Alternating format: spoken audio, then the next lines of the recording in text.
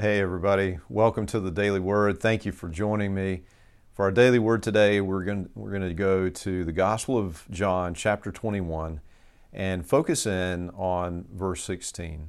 We read there, after breakfast, Jesus asked Simon Peter, "Simon, son of John, do you love me more than these?"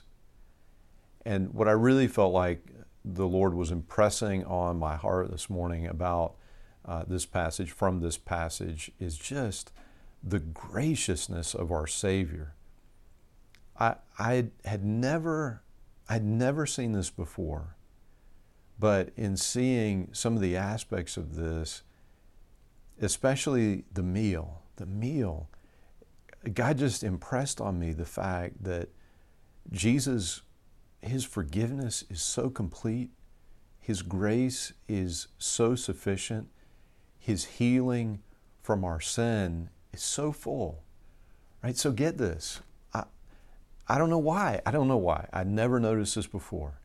But Jesus invites Peter to a meal.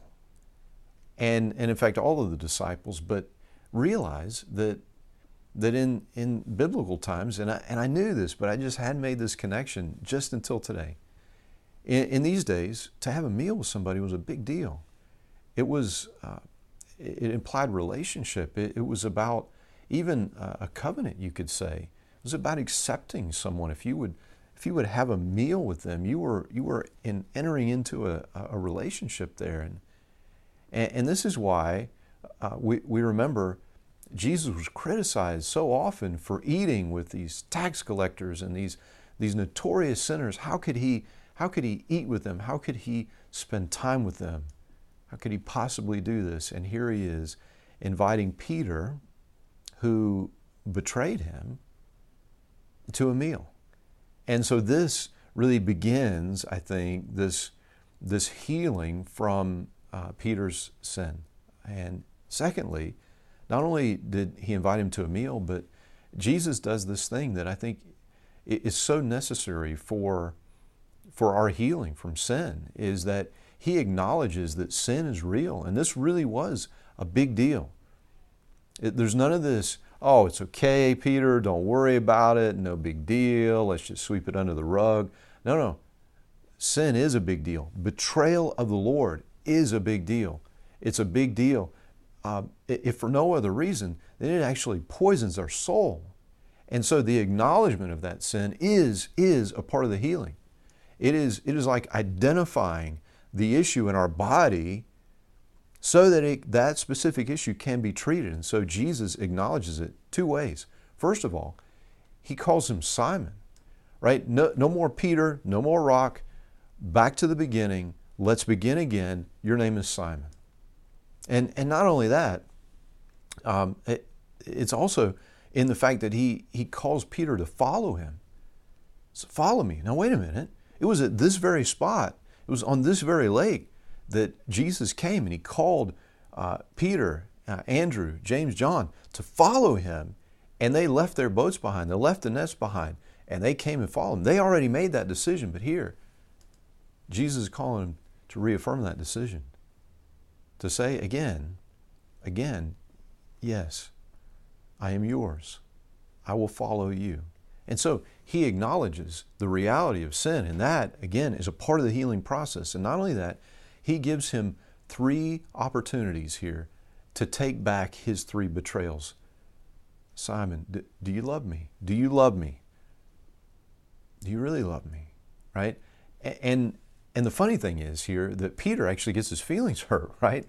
He doesn't realize at the time, although I am quite sure that he realized later.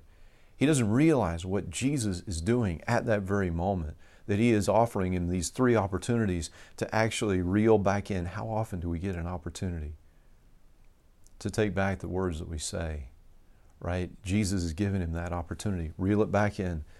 Take that betrayal back. Let's begin again. Follow me. Your name is Simon, right? You will be called Peter, rock. Gives him these 3 opportunities to take back his betrayal. His grace is so sufficient. His healing is so full. He actually tells us that He chooses, the Lord does, He chooses not to remember our sin anymore.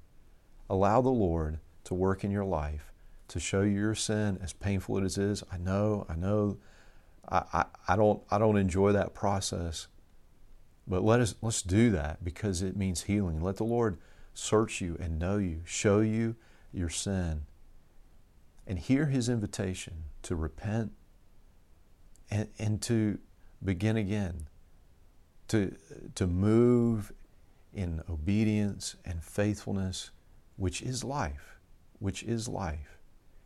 Hear that invitation, acknowledge your sin, repent of your sin, and know the complete sufficiency of His grace for you.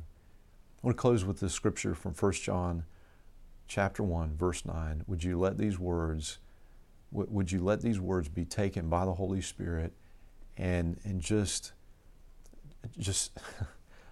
pushed into your heart with His gentle love, so that you will believe the reality of the all-sufficient grace of Jesus Christ. Listen here. But if we confess our sins to Him, He is faithful and just to forgive us our sins and to cleanse us from all wickedness. Thanks be to God. Amen. Amen. And until we get a chance to speak again, may God bless you and keep you.